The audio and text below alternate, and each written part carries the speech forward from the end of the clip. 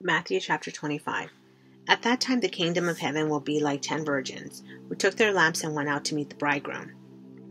5 of them were foolish and 5 were wise. The foolish ones took their lamps, but did not take any oil with them. The wise ones, however, took oil in jars along with their lamps. The bridegroom was a long time in coming, and they all became drowsy and fell asleep.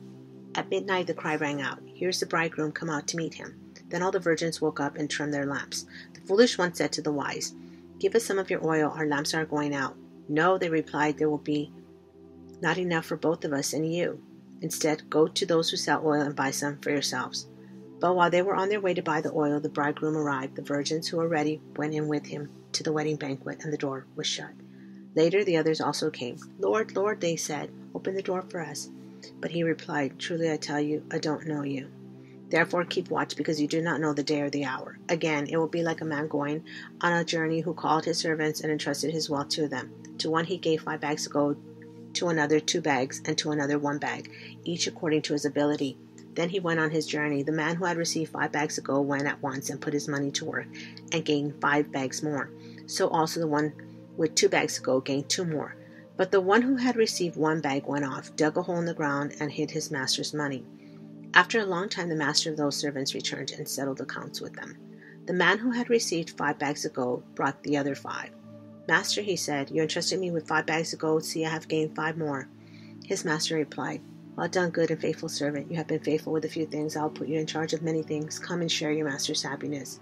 The man with 2 bags of gold also came. "Master," he said, "you entrusted me with 2 bags of gold. See, I have gained 2 more." His master replied, "Well done, good and faithful servant. You have been faithful with a few things. I will put you in charge of many things. Come and share your master's happiness."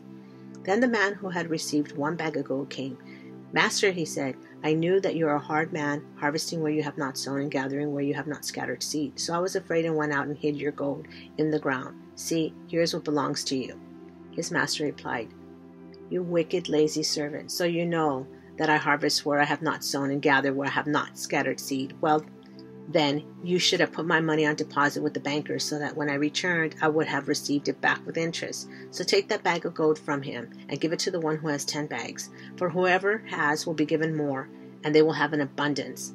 Whoever does not have, even what they have will be taken from them. And throw that worthless servant outside into the darkness, where there will be weeping and gnashing of teeth.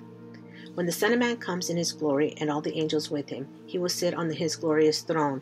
All the nations will be gathered before him, and he will separate the people one from another, as a shepherd separates the sheep from the goats. He will put the sheep on his right and the goats on his left. Then the king will say to those on his right, "Come, you who are blessed by my Father. Take your inheritance, the kingdom prepared for you since the creation of the world. For I was hungry, and you gave me something to eat. I was thirsty, and you gave me something to drink. I was a stranger, and you invited me in. I needed clothes, and you clothed me. I was sick, and you looked after me. I was in prison, and you came to visit me." Then the righteous will answer him, "Lord, when did we see you hungry and feed you, or thirsty and give you something to drink? When did we see you a stranger and invite you in, or needing clothes and clothe you? When did we see you sick or in prison and go visit you?"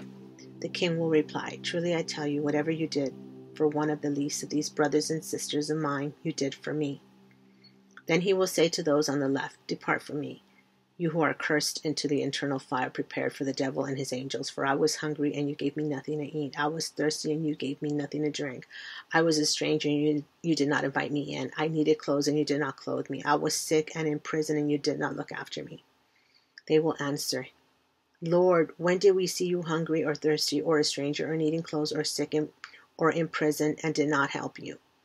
He will reply, "Truly I tell you, whatever you did not do for one of the least of these, you did not do for me."